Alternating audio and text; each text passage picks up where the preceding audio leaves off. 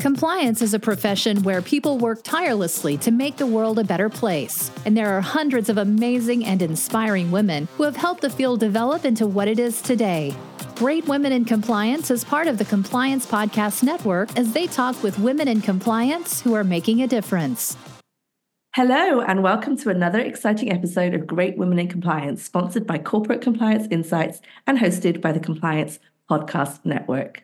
I'm Hema Lomax. I'm happy to tell you we have a real treat in store for you today. Our guest, Gitanjali Sakhuja, is here to share her experiences in working with the United Nations across different countries. We will also hear how she's taken her diplomatic skills and how that experience has had a profound impact on her compliance career. Gitanjali served as head of compliance at Switzer and as a fractional CCO, and so much more that we're going to learn about today. Gitanjali, a huge welcome to the show. I'm so happy that we get to spend some time here together today. Thank you so much, Hema, for having me. It's a true pleasure and an honor. And I think I have to publicly admit, if it's already not known, that I'm a fangirl of GWIC. Oh, I've always been a fangirl of GWIC too, so we've got lots in common. And I think we're going to find out as the podcast goes on just how much we've got in common. But let's start with you. Before we get into your career, I really wanted to ask you, I've been dying to ask you, why are you called the dancing lawyer? I think embracing my dancing lawyer persona reflects a little bit of my belief in both balance and joy. Dancing is a passion outside of my work life, and it mirrors a little the vibrancy, the creativity, the agility, the interactions that I have with stakeholders in my work life. Just as every dance has its unique rhythm and movement, so does my work in compliance, which demands a tailored approach, right? I find that fusing creativity, energy into my work not only enhances my compliance skills, but also fosters that positive collaborative atmosphere in my dance classes. I'm not formally trained in dance. I teach it for fun. And it allows me to share my culture, my interest with others. And I think it's important that we embrace our passions and apply our skills in different ways that lead to extraordinary and rewarding discoveries, like synergy that I found between dance and compliance.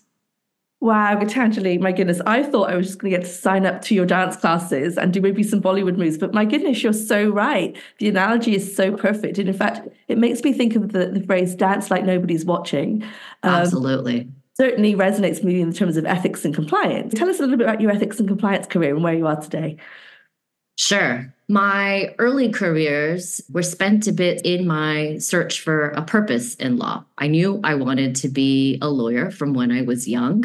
I was that kid who had a lot of opinions on a lot of things. And just because everybody was doing something a certain way, for me, didn't always seem that it needed to be okay, right? I had a lot of questions, but I had an appreciation for the importance of rules.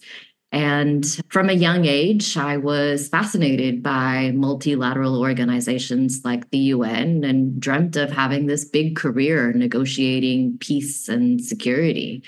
Before I went to law school, I actually worked for one of the big four accounting firms. And I was clear I didn't want to go that traditional route of working in a law firm. So I forged a different path for myself into the UN.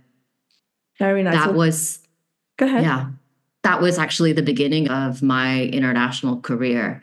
And I worked at the ILO, UNDP, at UNICEF, and across those organizations, I was in the legal operations, partnership roles where I had a charge to impact internal policies, to build governance frameworks from the ground up, but also to speed up their adoption and to lead multi-stakeholder solutions to global problems. All of that with the long-term vision to improving compliance and sustainability. It's so fascinating. Again, just another thing we have in common. I always wanted to work at the UN when I was little as well. And one of my first professional jobs was at the United Nations. So I totally empathize with what you've said. Let me just tie it back to why you went to law school then. How did law school help you with that? So law school, I think for me, gave the framework in terms of how we compose our arguments, how we approach policies, how we try to make them adaptive to our environments in which we work in. Particularly for me, I found Making that leap then into the UN, particularly on a global stage, that global perspective that I gained was invaluable to me, particularly as you're navigating complex international dynamics that require you to be adaptable and to make those quick pivots, right? Collaboration, effective communications also at the core. You're working with your stakeholders from varied backgrounds, and that's a means to achieve problem solving, right?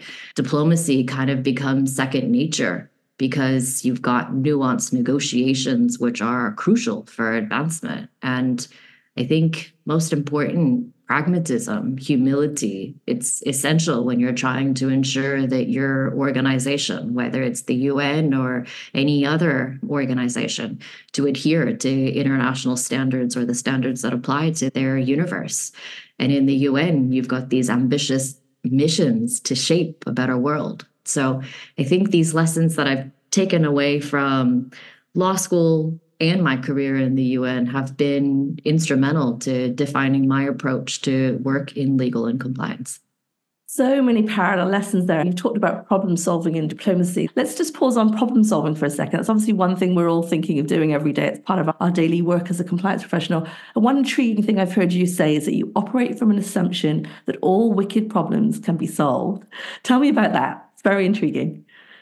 Absolutely. I think the greatest place that I've been able to have impact and truly find success is taking the time to understand what it is that your business, your stakeholders, what is it that they want, right?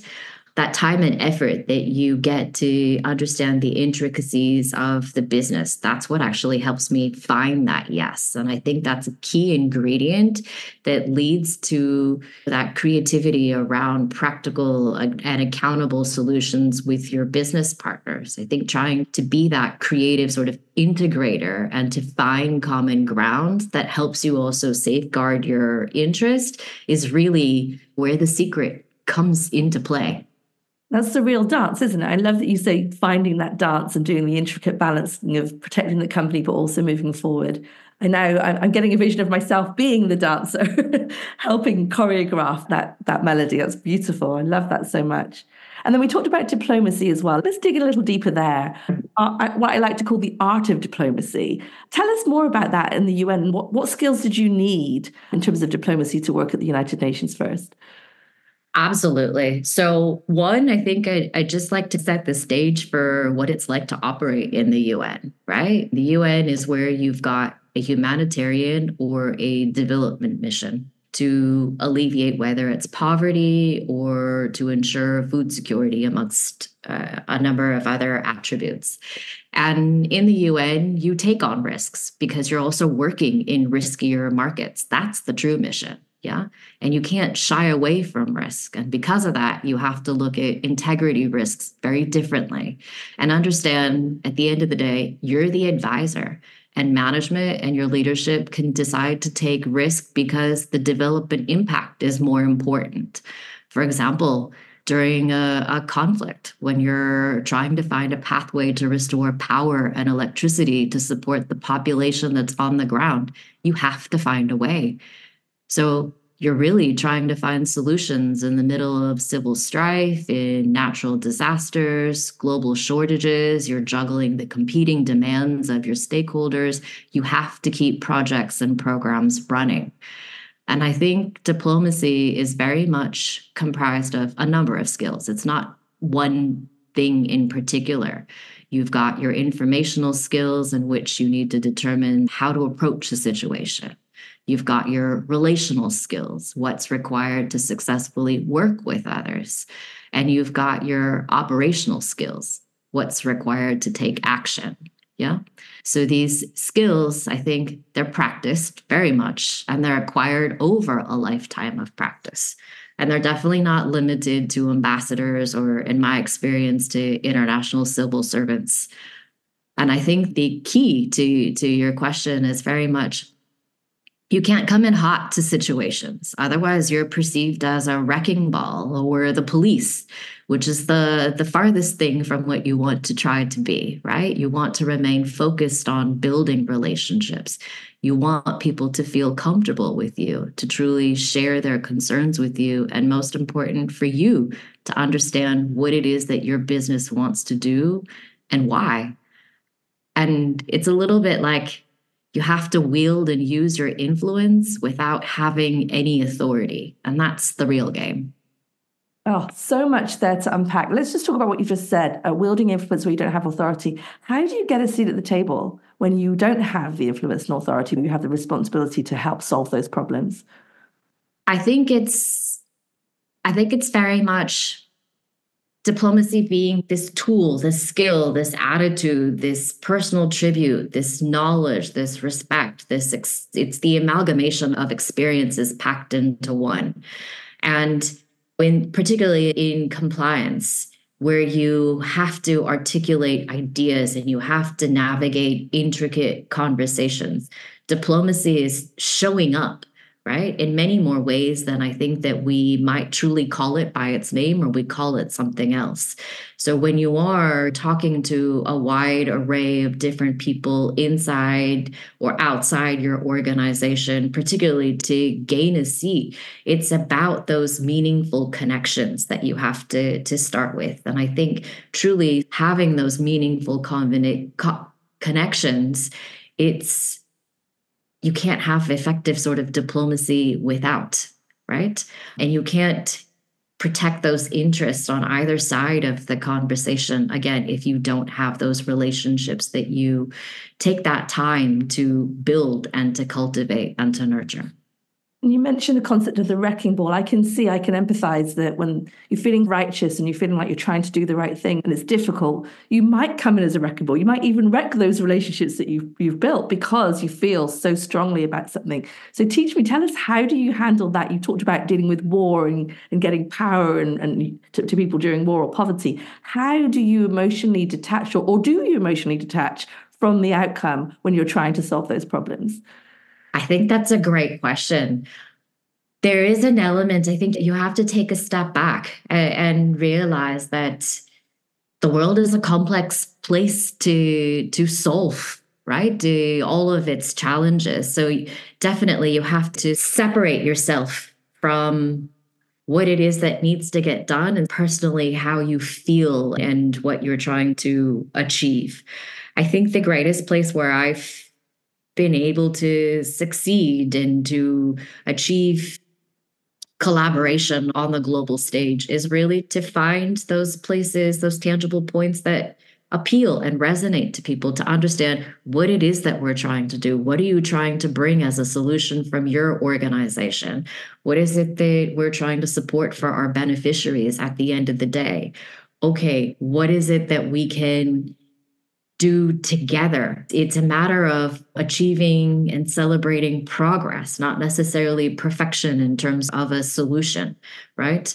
Things like world peace and security, progress, change management, cultural transformations, any sort of arduous and laborious process that we engage in our day-to-day as compliance professionals, they're a long game.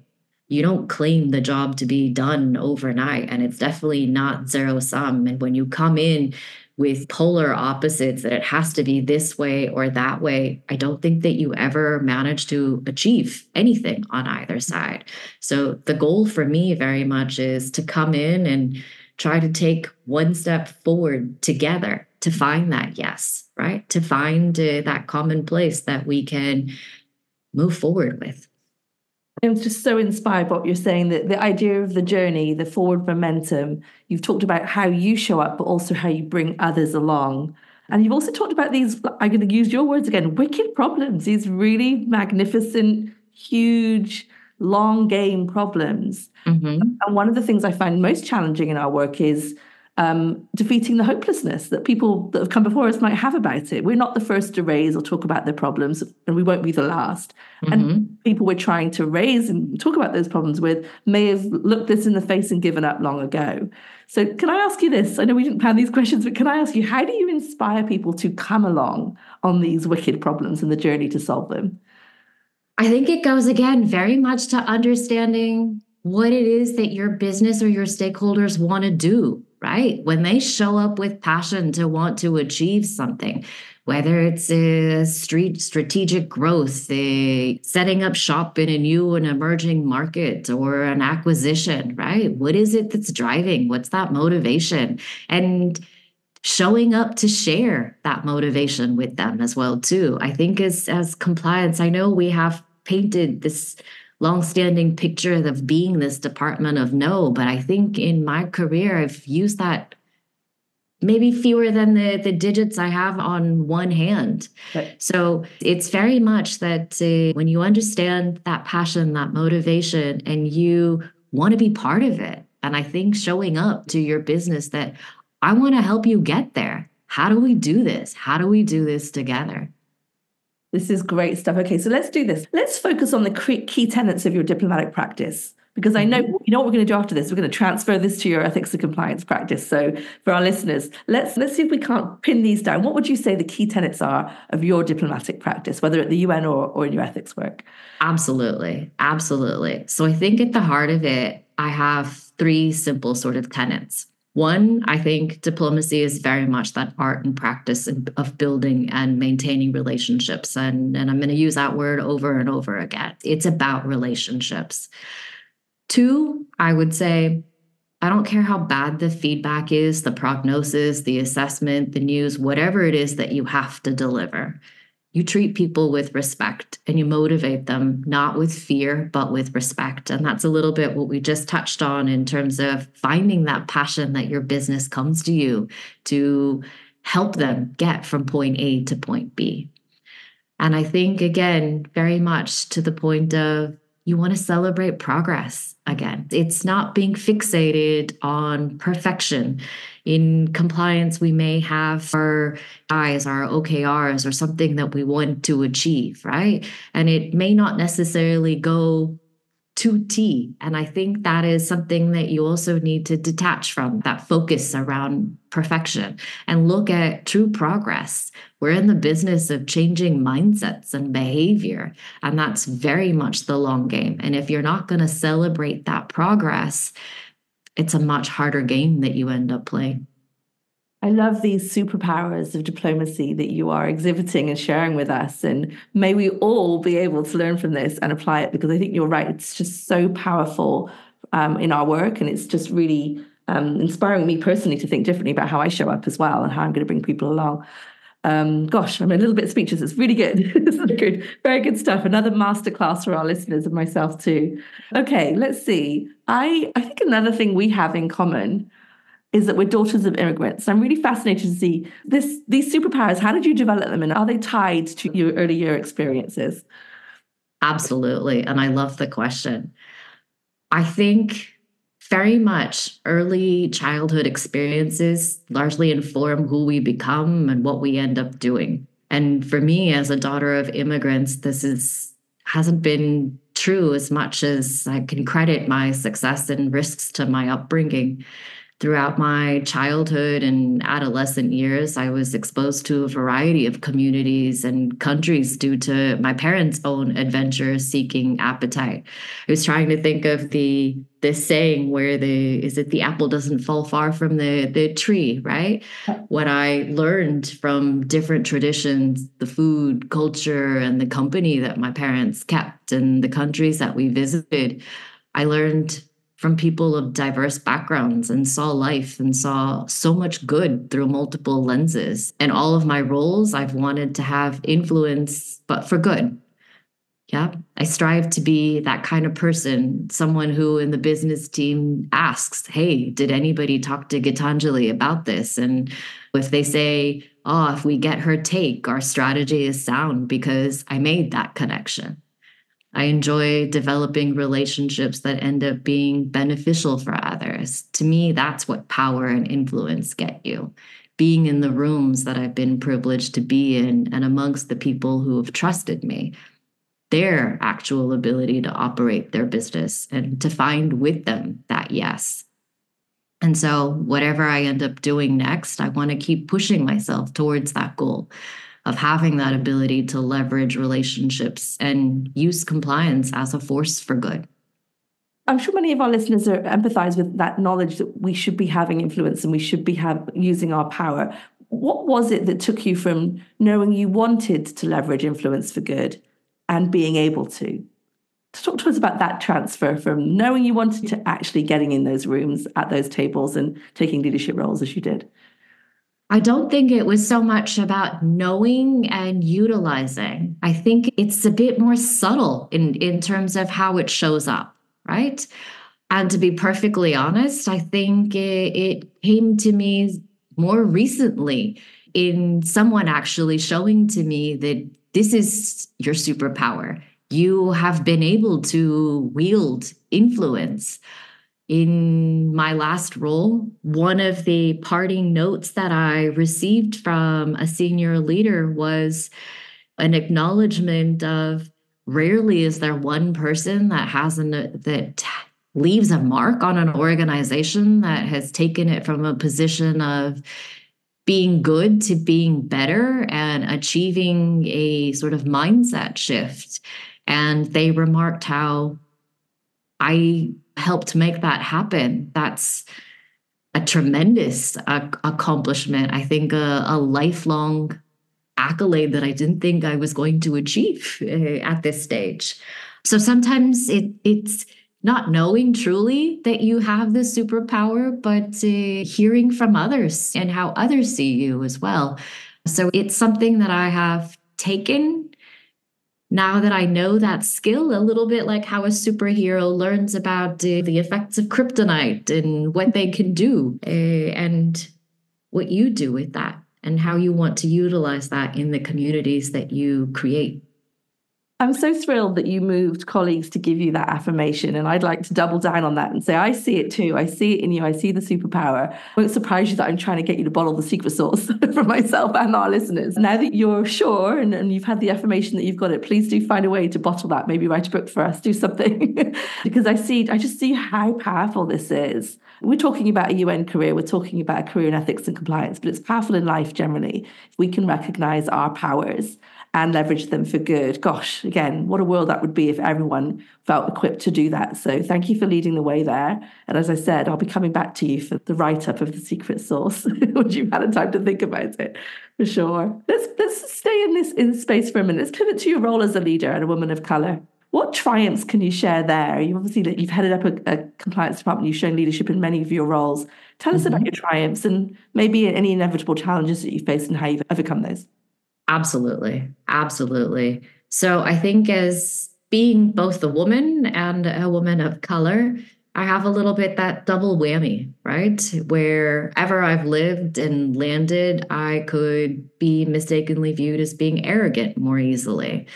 And rather fighting against that, I had to adapt to it. And it goes back a little bit to diplomacy really being a lifelong practice, accepting that people's biases won't change or that I won't be able to change them has really been an important growth edge for me. And I know that there are people that believe that women should take on a softer touch. I'm the first to admit I've heard many times that I could benefit from smiling more. Mm-hmm. And I realized that it's early on that it was unfair, but I knew that confidence can often be taken in the wrong way. The way that I've tried to ensure to overcome or to address it is when I approach brainstorms or I approach meetings with colleagues, I ask questions rather than coming in and telling people what to do. It was a little bit like what I mentioned about not coming in hot or being a wrecking ball, right? And as I progressed, I think, into various leadership roles, I realized it really is my uniqueness and it's my lived experiences that brings the true value to my work. And I want to be that example for women of color and to encourage them to be themselves and let them know that feeling vulnerable and being judged is how you show up. It's okay. Mm-hmm. There are going to be times when you're going to be hard on yourself and others are going to be hard on you and you're going to feel uncertain about certain decisions. But I think it's very important to find a community of friends and supporters who you can trust for guidance and to show you, I think, what your superpowers are, just like how a friend showed me what mine were. Wow. I'm hearing from you. Sometimes you just need to embrace the uncertainty and don't let the insecurities fill your head and stop you from trying again to solve those wicked problems. Again, I empathize massively with that. I think of many times where I was focused on not showing up too much, making myself smaller, making sure I knew my place, making sure I assimilated. That would be maybe 2 or 3 steps back. And then I'd go 2 or 4 steps forward and show up too much. And certainly that dance, yes, another dance, can be distracting from the actual problem, right? Again, you're in your head. So I love to hear how you've navigated that, recognized it, embraced the uncertainty and not let it get the best of you. It's, again, very inspiring and practical, I think, too, for those of us that might be navigating that space constantly. Absolutely. And I also wanted just to underline what you said about the coaching questions. I'm a great fan, again, figured this out late in life, of curious coaching questions. How you can get an awful lot done there in order to, again, back to your other moment, your comments another moment ago about bringing people along a journey and making sure we co-create those answers to those solutions. I'm just picking out a few things that you said, but I'm so grateful this is recorded for our listeners. We can go back, as I said, this is so important that we think together about how we navigate those spaces. As you quite rightly said, the together piece means make sure you are together with others that are thinking together and form that community. I know in my last episode when I interviewed Hayley Tzeski at the start of the year, we talked about building a community and paying it forward. And she mentioned how valuable the DC area compliance meetup group was. And I know that's something you organised. So tell us a little bit more about why you set up a meetup group for DC area compliance professionals. Absolutely. So I must admit, I think the origination of these socials was purely selfish for me. I was new to DC. I was looking for a space. This was also coming out of the pandemic and looking for opportunities where people were convening together. There were no shortage, and as we see still today, for meetings that convene virtually. And I wanted to meet people in person. I wanted to be in intimate, cozy settings for conversations to take place. I wanted a safe place where it didn't need to necessarily be knowledge oriented or deep into, what we do in our work lives, but also to showcase we are so much more than what we bring to work, right? Who our personalities are, and whatever your socializing sort of personality is made up of, whether you're an introvert, an extrovert, or a mix to both, that these socials could be that safe place for you to come to. So started these socials to be held every other month in the DC and in the Virginia, Maryland areas. We are on our 3rd event soon. The idea is to continue to hold these every other month. And some will have special themes. The one that we held in December had a holiday theme filled with compliance-themed cocktails, with games, with holiday songs. So again, as compliance professionals, we are fun people. And I think, again, in our business and in our organizations, we're not seen that way. So really wanted to have this community where others could offload, take their superhero compliance capes off, and have a little bit of fun getting to know their peers. I love that. And you heard it here first, listeners. Compliance people are fun. Absolutely. It's true. I can vouch for that. Look, thank you for doing that. I'm obviously going to be an avid member of that group, having moved back to this area. And I appreciate you creating that space for us. I also want to say, you mentioned people might not feel comfortable with the socializing. We understand that. But look, you've said to our listeners that you need it too. Just by showing up there, creating that community for people like you to go exercise your superpowers. And while you might take your cape off on coming in, we all help each other put the capes back on as you leave. I think that's absolutely a picture I've got in my mind of that. Yeah, I encourage people, if you're not in this area, speak to Gitanjali about how she did it and maybe set one up in your area. We love to find ways for the GWIT community and friends and allies to get together and support each other. Because some of the secret sauce and superpowers you've talked about today, I think, as you said, quite rightly, are because you've been able to commune in this way and find your community. Absolutely. I love that. Absolutely. Now, You're paying it forward, obviously, in a beautiful way by creating this community and sharing your stories with us today. I also know that you take mentorship very seriously. I'd love to hear a bit more about the Streetwise program that you serve as a mentor for. Absolutely. And I think also just taking from what the GWIC community does for each other, right? This ability to pay it forward, to hold that door open, to pull others up behind us as we go along. And this nonprofit that I work with, Streetwise Partners, my work with them is focused really on mentoring and improving outcomes for people from underrepresented communities. We host 2 cohorts a year where we go through substantive job search skills and all of the intangibles that you and I have had to learn through hard knocks over time, right? And if I had to stumble and step on landmines, I think it's important that we make sure that the people coming up behind us don't have to make some of those same mistakes. And taking that time out to mentor younger professionals, especially women, I think is a valuable asset and a great way to give time back. And I think there's really no substitute for kindness. It costs you nothing. And again, relationships for me, they're everything. It makes me think I've got 2 little girls and I want to be as an old woman saying, gosh, those children have it so much easier than I did, but also be a part of making sure they have it so much easier than we did. And so that sentiment of the landmines and how you've navigated them and how you can help those coming after you to understand what they are and do even more and have even a greater impact. It makes me think that the superhero is not a person or a concept, it's a generational movement. And it sounds like you're doing your part, not only to learn your piece, but to make sure that we equip those coming after us with it. So again, putting on capes of those that come after us. I love Absolutely. Really love that. Wow. As I've said, I love spending time with the GWIC community and so grateful to spend time in fellowship with you now here. That's something for me that is a wellness issue. That's something that's really important. So beyond the community, and I know the relationships are the most important part of that for you, what tips do you have for compliance professionals who may feel in need of some wellness balance in their lives?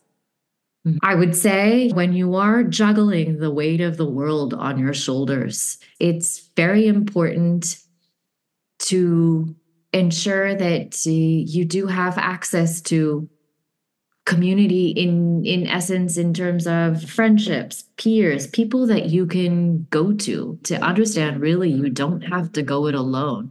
I think more than just going to the gym or showing up to one of my dance classes or whatever interest or hobby that you have, I think it's important to really take that time and space to manage your balance that you have, right? Wellness, it's not going to come from any particular organization or employer, but it's really what you need to give to you and what is that best combination for yourself. I think it was a peer also to the GWIC community, Lisa Beth, who had once told me it's very much how you want to design your life and what are those critical components that need to be a part of it. And I think when she first mentioned that, I thought to myself, you can do that? Right? And for some reason, I think when you're in that hurried pace of life and you're not taking out time for that wellness to be a critical component, even if it is just to have a friend and a friend that you go for a walk with, right? To remember you're not alone and you really have to be in the driver's seat of designing that life that you want, else life will happen and you don't want to burn out. You don't want to run into walls unnecessarily. We talked a little bit about the landmines, right? And life will be riddled with those. So very much trying to again, find peers, find places. In our compliance world, we are so, I would say, fortunate to have so many different community associations, professional groups, everything from the SCCE to the ACI to the ABA, the acronym alphabet soup. There are regional, there are local business ethics networks, masterminds, communities that even focus on women like GWIC. And if you can't find one, I would say look to initiating a local chapter, or in the case of the DC Compliance Socials, create one. You need to be that driver to achieve your own wellness. Right. No, look, designing your life is exactly the key, isn't it? We can be a creator of these opportunities, not just a consumer, although it's perfectly okay to consume as well. I will confess, I started the year with great New Year's resolutions and intentions of spending more time with my friends, knowing that I wanted to design a life that way and reaching out to the community. But of course, a week or two in, work took over again. And I'm not going to say what to do, but I allowed work to take over again. I designed that life again instead. And so I appreciate you underscoring that. Even personally, I recognize in myself, I need to do better when it comes to not accepting that 16 meetings a day is going to be the norm. There's really no need for that. I need to carve out intentionally time for my family and my friends. And if any of my friends are listening, I'm coming for you. But I will say, I'm going to ask the GWIT community to do me a favor as well, not for me, but for all of us, is reach out to one of your friends, because some of us are inadvertently just drowning in the day-to-day, and we need that catalyst. And you, my friend, have been the catalyst for me today to remind myself to design my life and to be proactive and intentional about that, because the burnout will be no one's fault but my own if I don't take that opportunity. So I really appreciate that. This career, it's really lovely and enjoyable and impactful, but it really can suck you in. So I'm so grateful to you for reminding us that we have the power also to put the cake down and something differently. And I know that you have what I think must be a very therapeutic hobby as a thrower of pottery. Now, I've not heard that term before, thrower of pottery. So I wasn't sure if this was a fancy way of saying that you work with clay, or is it literally the smashing of unwanted ceramics to the ground when you're frustrated? What is throwing of pottery, Gitanjali? So I know that folks can't see us, but I'm laughing behind the scenes here. So coming to pottery, I also was thrown aback by, what does it mean? You're throwing pottery, but it is a technical term when you are working on the wheel, right? For those listeners that have seen the movie Ghost, you will know what I'm talking about with the First wheel. thing that came to mind. Yes. Showing our age, maybe.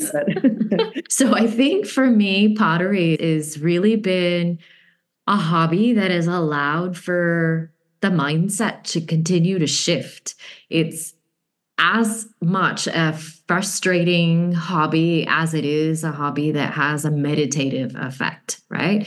It's the tension of building something organic, but also reminding yourself that you can hold on too tight to your piece, otherwise it will break. Or you can't hold on to your breath, because that also resonates into the clay, and you also can't hold on to your need for perfection. It's this hobby that is both fast and it's slow, and with its many contrasts, you have to temper yourself. And very much sort of spending that time on the wheel when you are, again, building something with your hands. It's a very special connection that you form, not only with yourself, but also with your craft. So I can say I've not literally ever smashed any of my unwanted ceramics. Again, not intentionally. Has it happened before? 100%.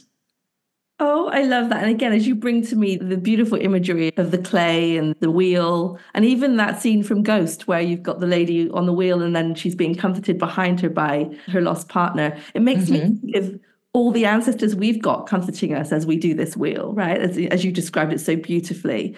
So I know I'm not alone. We've got generations of people behind us rooting for us. And absolutely. Beautiful community. No, I love that. Oh, I could spend all day talking to you, Gitanjali. We'll have to spend more time together. But I'm going to ask you one last question and to close us out, which is, what's the big bet you made on yourself and how has that shown up for you? I think for me, that big bet has been thinking a little bit about whether the path that we take is the right one. And whether we admit that sort of out loud or internally, I think the answer is that we don't. Our insecurities push us to make decisions that we think are based on guaranteed returns and with the least amount of risk. But I think that's unrealistic, and it holds us back from pursuing our biggest dreams. Progress really requires striving, yes, for a better future. And I've had that in my career where I've moved so many addresses more times than I can recall, but my big bet really has been to seek out an interesting career and not let things hold me back or define me for too long. I think we all have this capacity within us to live so many lives, and experiencing so many different challenges in the different countries that I've worked in, and as many hours as I can possibly compress into the span of a day to prove myself. I think all those trials and the scars have been worth it. It's been a rich life, and I'm not done living my life. I have a brand new life that I'm creating for myself here in DC, and one that I'm extremely optimistic and excited for. Oh, I can't say anything better to end this. That was wonderful. I'm so grateful to you for spending the time with us today. This will be one I'll bookmark for the ages and come back and listen again. But thank you so much for your time today. I look forward to seeing you in the community. And to our listeners, please reach out to us if you've got any questions. Gitanjali is a wealth of knowledge, and we've only just begun. Thank you so much, Emma. Thank you so much for having me as a guest. And I'm so thrilled for the brilliant year ahead and hearing so many more stories of great women in our field. Thank you. Thanks for joining us for this episode of Great Women in Compliance. We hope you'll join us in honoring the great women in the compliance field by subscribing to this podcast and leaving a review.